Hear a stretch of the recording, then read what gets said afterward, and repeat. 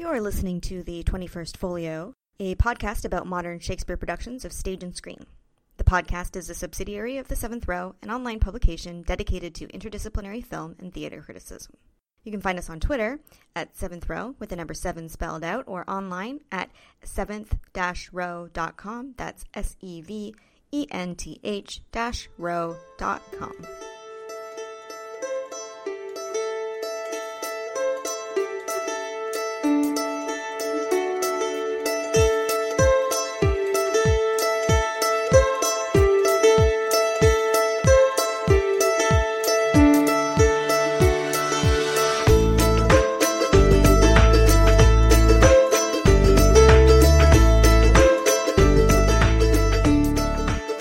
I think if you're going to do Shakespeare on film, there are certain obligations that you take on with that.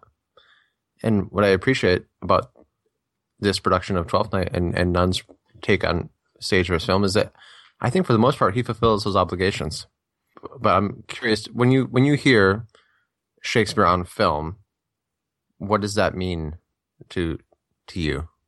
What do you want from that? What do you expect? Or what are you looking for? Oh, that's a difficult question. And we've had contradictory answers. I think part of it seems to depend on the play.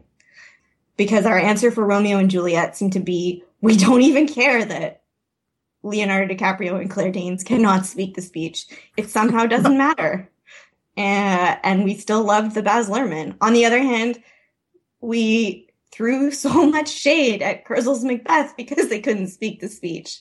And we complained about it and decided it wasn't Shakespeare. So it seems to be all over the place. And then in our Much Ado About Nothing episode, if it ever airs, we had a extremely impassioned debate about whether or not the Joss Whedon version was any good because of how they dealt with the speech.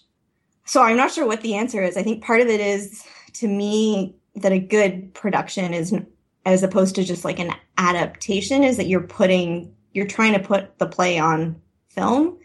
And part of the reason to do that is to be able to reach a broader audience with good actors. That film allows you to basically collect, an amazing cast that you couldn't necessarily have on stage, and then put it up for posterity, for people who can see it around the world in a way that, nobody could access, or only a small number of people could see the Globe production live, for example. But how you do that can be, there seems to be all kinds of different ways of doing that. And I'm not necessarily sure I have a preference for what works. Like, I love what Branagh does with Much Ado About Nothing. And then on the other hand, I love what Baz Luhrmann does with Romeo and Juliet, even though he cuts the text like crazy and it's horrible for text, but it seems to understand the text better than Zeffirelli's, which is somewhat more faithful to the text, which is kind of ironic. And then you have, I really love Ralph Fiennes' Coriolanus, which what it does is it translates the play into film conventions really, really effectively, I think. So I don't know that there's really one pat answer. And it seems to, depend on the play. And even, that you could have two wildly different films. We liked both of the Henry V's by Thea Sharrock and Kenneth Branagh, even though there are huge problems with the text cuts in the Sharrock one. Yeah. I don't know how helpful that was, but it's very helpful. The place, yeah. Yeah. I feel like with the comedies, what I'm looking for in terms of a film of a Shakespeare play is I want to be able to really appreciate the language, but I feel like it needs to be when it's on film, it needs to be super clear pretty much what everything means, what every joke is, because people are going to see a movie, they're not going to see a play. And even though it's the same words, I think it's much more important for the actors to really to sell the Shakespearean language. Obviously it's the opposite. I don't feel that way about Romeo and Juliet. And it's not to say there isn't great language in Romeo and Juliet, but I feel like if you're asking people to laugh at something, they really do absolutely have to get it more in a more nuanced way than with something that they're supposed to react to with some other kind of emotion or reaction. And so that's why I think I love Nuns, Twelfth Night, and Branna's Much Ado, just because the way the language is done is beautiful and it feels natural. It feels like those words are really important for that joke in that moment, that you couldn't change the language and have it still be funny. And it feels, it just funny. It just feels like people being funny with each other. And whereas in Romeo and Juliet, it's more, for me, certainly Baz Luhrmann's, it's more about the emotion and portraying this relationship, whether or not each line is tight or on the meaning, or whether it's done well or not. I don't know if that makes sense. No, it does. I think the other thing that I sort of didn't say, but that is important, is that there are things you can do on film that you can't do on stage. And of course, vice versa. I think one of the things, two things that are really valuable in film. One is the close-up. And you see that get used extremely well, say in like Branna's Henry V, where he gets to give whispery, cold, whispery delivery that you just couldn't do on stage.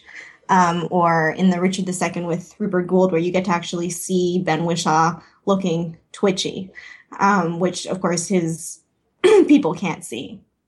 And then the other thing is the ability to just like do one take and have it be spontaneous. And I think that the play extempore in Richard Eyre's Henry IV Part 1 is like one of the best scenes of Shakespeare ever put on film. And it was their first take, and all of the stuff that was happening in the boar's head was people just reacting, and it's amazing. And they didn't have to repeat it endlessly into get it perfect. They just were able to do it spontaneously. And of course, because you have like Simon Russell Beale, who can just like speak Shakespeare, like whatever, no big deal.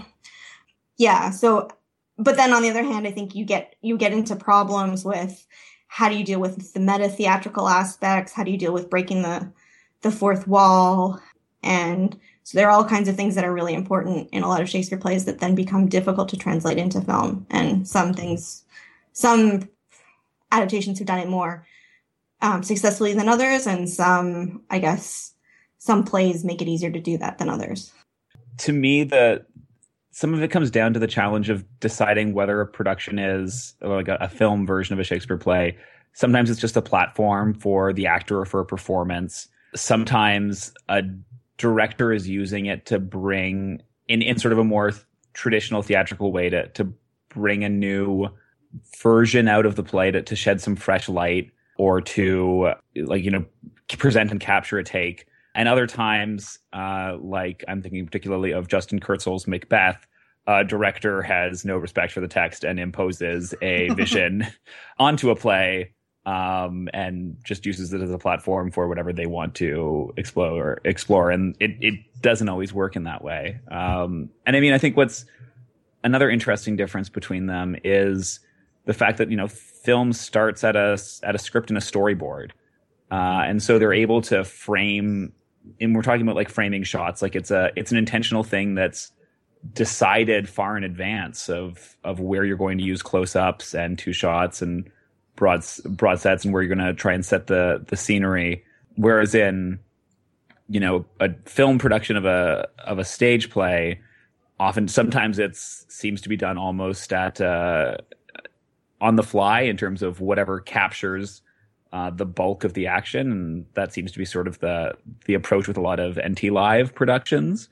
Or it felt like the filming and editing of this Globe production of Twelfth Night was much more thoughtful. And I mean, they also had enough cameras placed around, and I mean, by the nature of the stage, the venue, the ability to be a little more precise and choosing how and what to show at any time.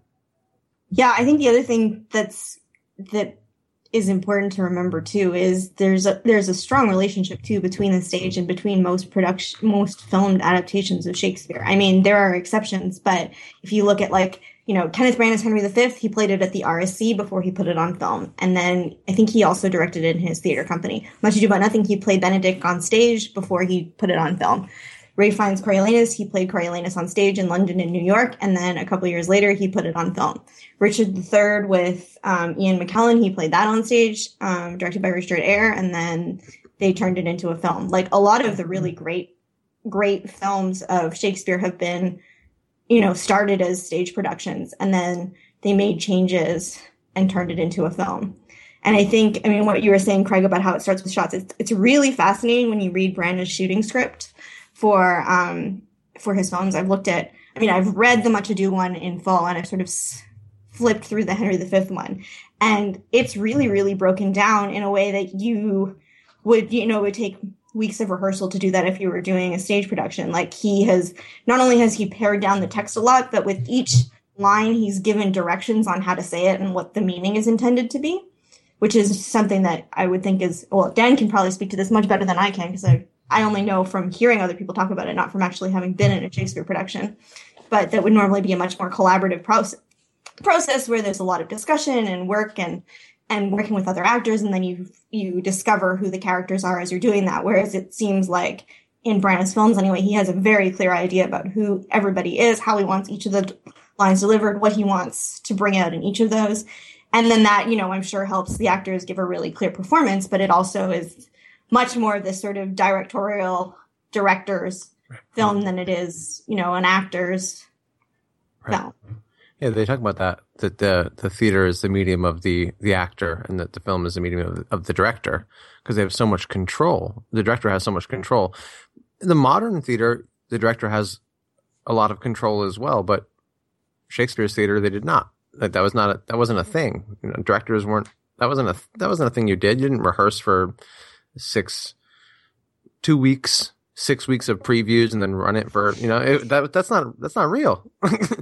So it's a very interesting place we find ourselves in, where you go, okay, this is the Trevor Nunn. Even in the vocabulary that we're using in this pod, the Trevor Nunn Twelfth Night versus the Mark Rylance Twelfth Night. Mark Rylance did not direct that Twelfth Night. He played Olivia. But that's an actor. Well, that's also just like Nunn is a legend. I think of course, so is Mark Rylance. Right. But it's Tim Carroll, I think, who directed. Yes. Yeah, is not the same kind of legend that like Trevor Nunn is as a director. So, you're right that it's also a film, but I think if it were if Trevor Nunn had directed the play, then at least he would get co-billing. Would you though? If it was Trevor Nunn directing, would you be like, oh, the Trevor Nunn and Mark Rylance Twelfth Night? Or yes, because when I talk about the Ben Whishaw Hamlet that I'm dying to see, I call it the Ben Whishaw Trevor Nunn Hamlet. Okay. Good on you, I guess. Among like Shakespeare nerds, though, like Trevor Nunn is definitely like you invoke Trevor Nunn, and it's like, yeah, okay, it'll be good. Oh yeah, right. But in common parlance, I assume most people would probably know it by the like Helena Bonham Carter, production of Twelfth Night. Right. Right. And then we talk about Coriolanus as like Fiennes versus Hiddleston, as opposed to Fiennes versus Josie Rourke in our podcast episode. Yeah. Right. Okay. I just feel that the director has such a clear advantage in film to go, look here, I want you to see this. Whereas on the stage, there's a great shot, and it was late in the play in the Globe production, where there's an audience member who is just responding so positively to a bit of business that Fabian is doing, unrelated to the scene, but Fabian happens to be a foot away from this man who is standing with his arms on the stage at the Globe. And for him, in that moment, that was about Fabian. And it has nothing to do with the story at all. But it's just because they're two human beings 2 feet away. Which you don't get in film. The director is like, look at this. Here's what I want you to see, which is awesome. Like, it's not. There's no commentary on what's better or worse. It's just different. Yeah, I think. Yeah. No. I definitely agree that the theater is more of an actor's medium. I'm just like a nerd for Shakespeare theater. Well, theater directors generally. So you should do a podcast about that.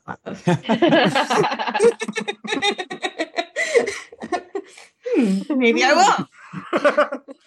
I really loved the audience in the Globe production so much. Just having them, obviously you can't film a production at the Globe and not see the audience. It's impossible.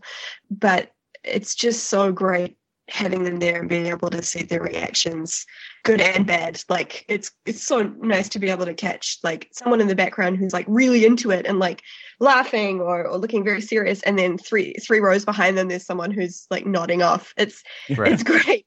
It makes you feel more like you're sort of immersed in it. And of course, I think having the audience there for the Globe production, I really felt like it made it funnier because their response was infectious. Mm-hmm. The audience's response to the jokes. The laugh track totally helped. Okay. Yeah. And it also gave the opportunity for, like the dramatic stage pauses where like with the audience present, it adds that sort of like pregnant hilarity that you're just waiting for something to happen, and you can like sense the tension between audience and actor in that moment that you couldn't do if it was just a straight film. Yeah. I mean, I think one of the things that I found really effective in the Globe production, and it's partly because they have, people actually standing in the stalls, and as Dan said, with their arms up on the stage, they're that close. So the way that they can actually break the fourth wall is it's really, really easy because the audience is right there. And so basically what they did is they had actors move downstage, and often they were downstage in one of the corners of the stage, and all they had to do was turn their head at the audience and make a comment. And it might have been a comment that would have read as a comment to themselves or even somewhat to the other people in the scene. On film, like you'd have to look directly into the camera, Richard III style, otherwise, pretty much. But on stage, they could just have a ton of moments where they just looked at the audience like, what just happened? Right. And that really helped with a lot of the comedy and with a lot of like little moments and giving people sort of asides that just, you couldn't really do on film without making a big deal of it, because you don't really have people looking into lens all the time in film. Right. I thought Fest Day was especially masterful.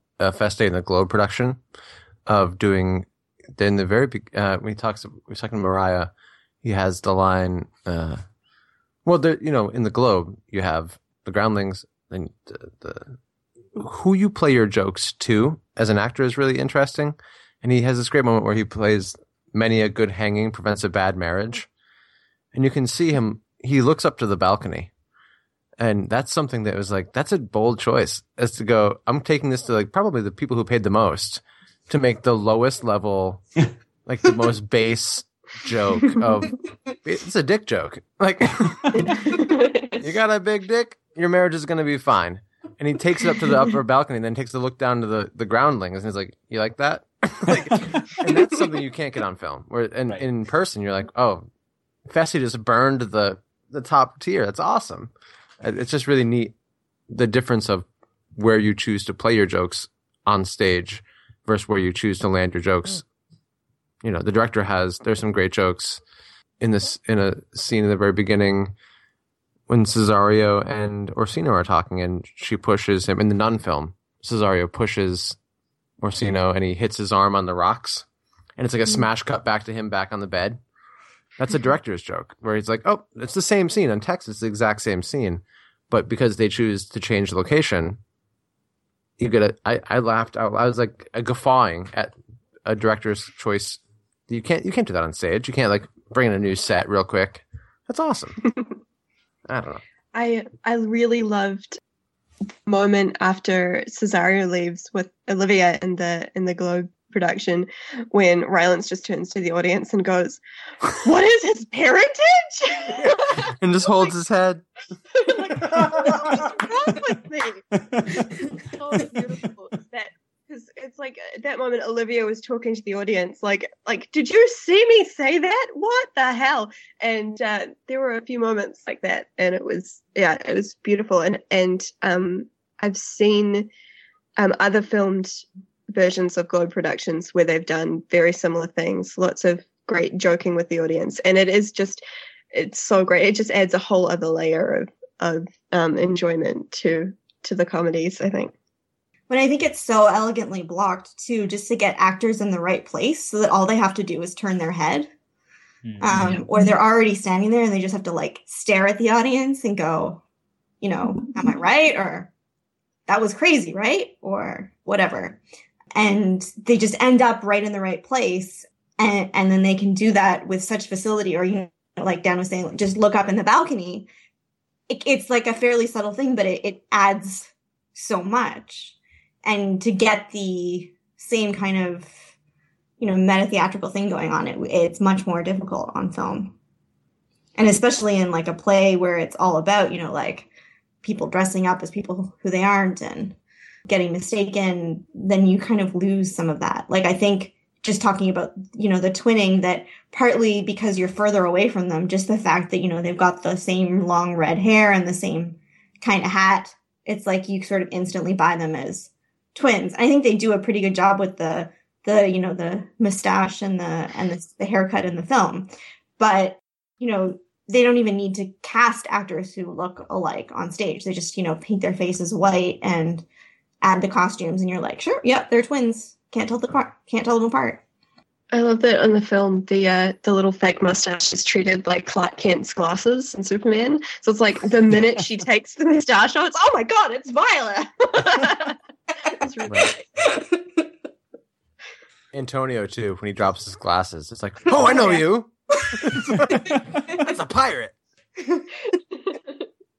The idea of audience is interesting. I feel that the film affords you the ability to have, you know, in that first scene with Rossino, he has 10 men in the room with him, just standing there watching him. And when you meet Olivia, she has Malvolio and Mariah, but also 4 or 5 women in waiting there with her. On stage, you really can't do that. That's 10 more contracts you got to pay. You got to block, schedule. It just doesn't make a lot of sense. So you end up with a court of Valentine and Curio and maybe one more, but you achieve an audience on film of people inside of the world, whereas on stage you get the audience of the people who have come in to see the play, who become suddenly you don't need all those extra people because you have 200 spectators that are there that are part of the audience, which is both beautiful and frustrating. Also, if you put people on stage, that many people on stage, it has a different meaning than if you put that many people as internal audiences on film.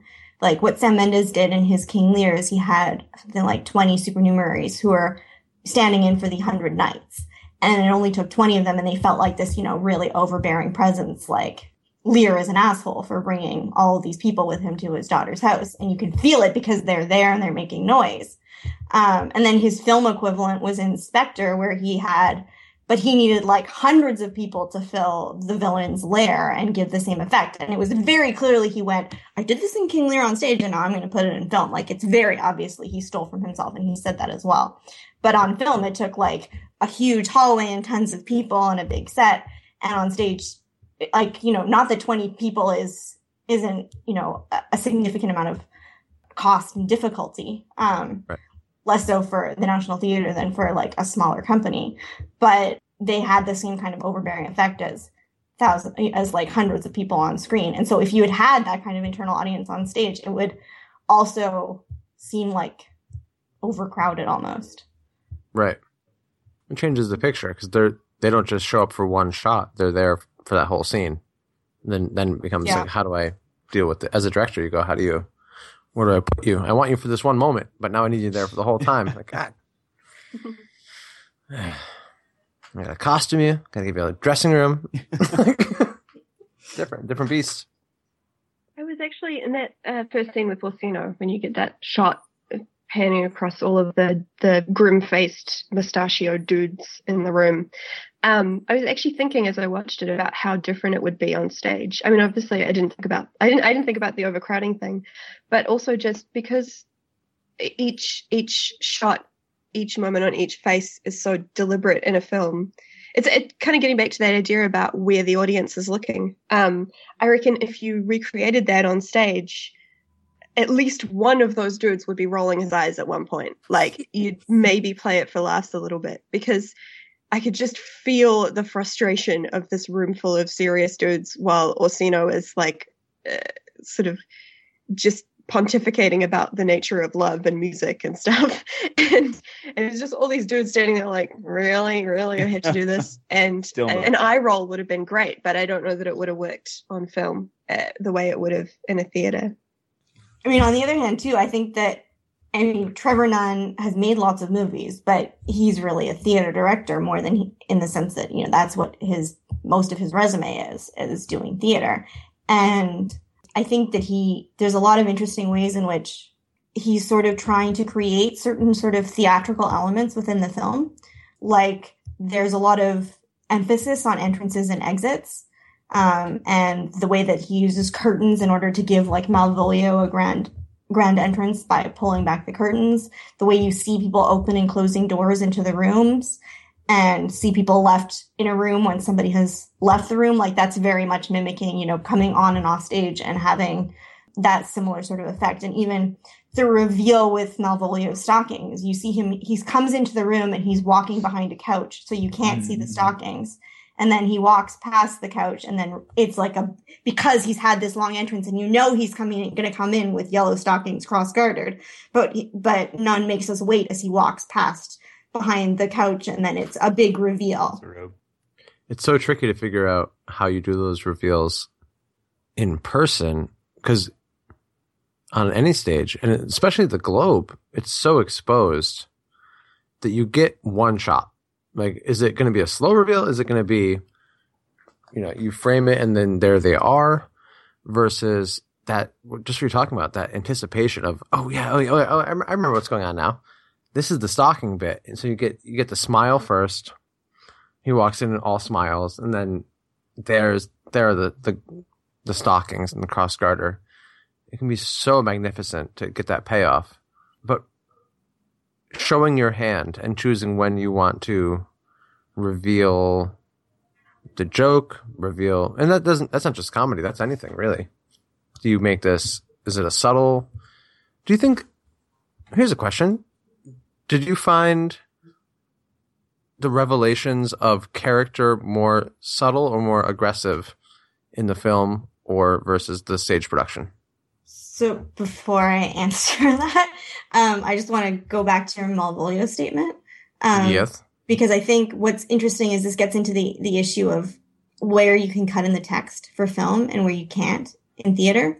Mm-hmm. Because in the theater, the way they get that anticipation is you have Mariah saying, "Oh, he's coming."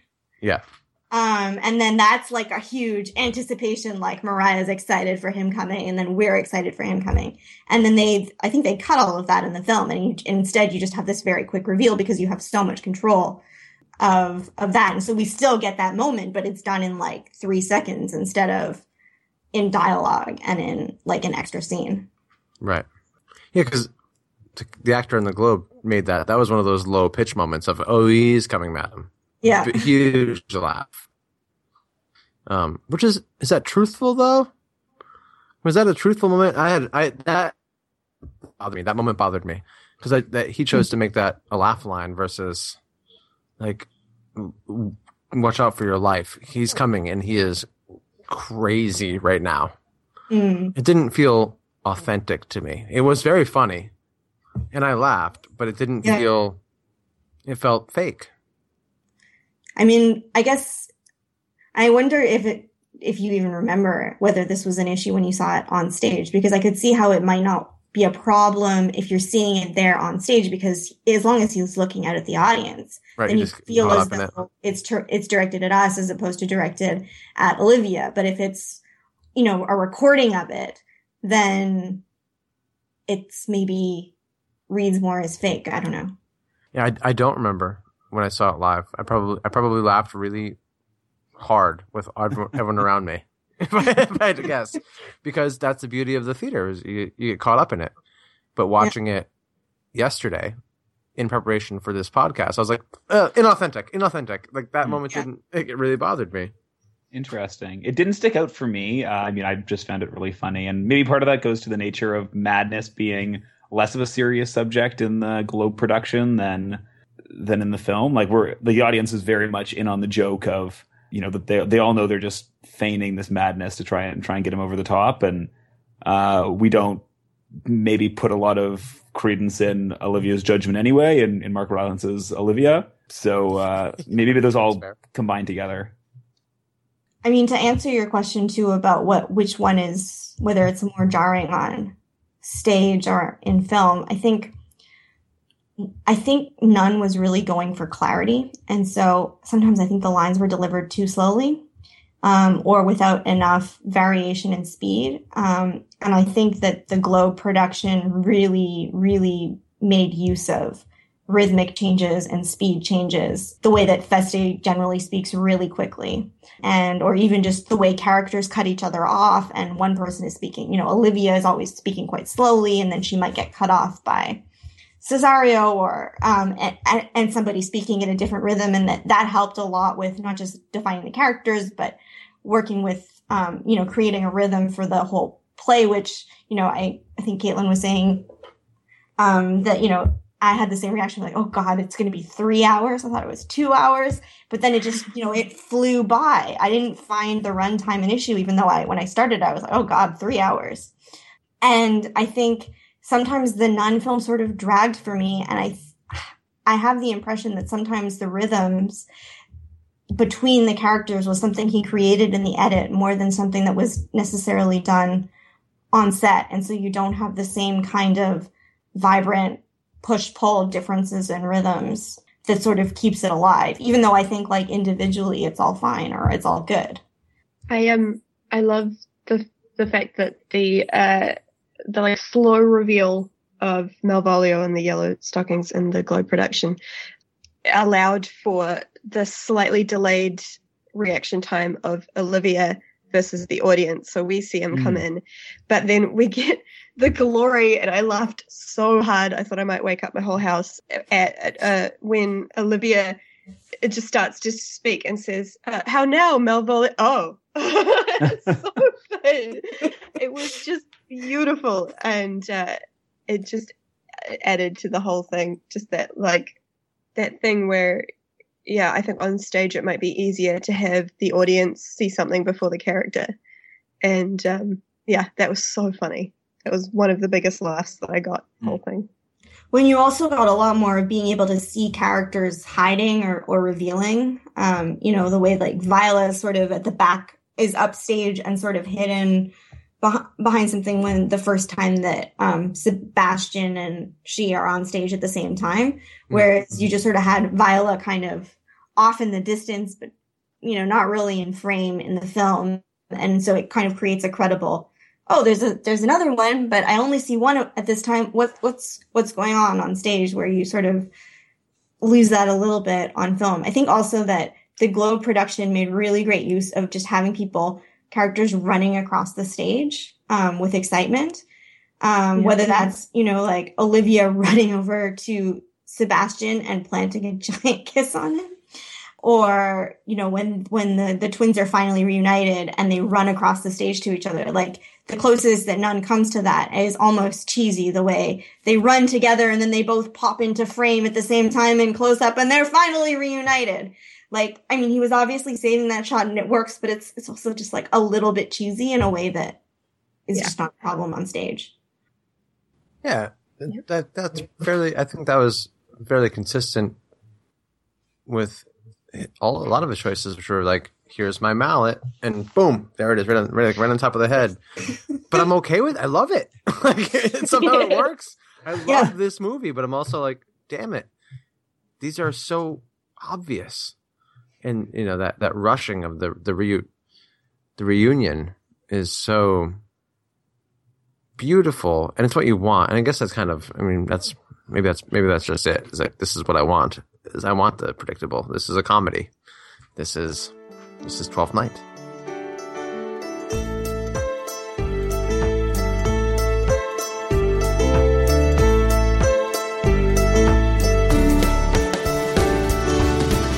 And that's the end of this episode of the 21st Folio.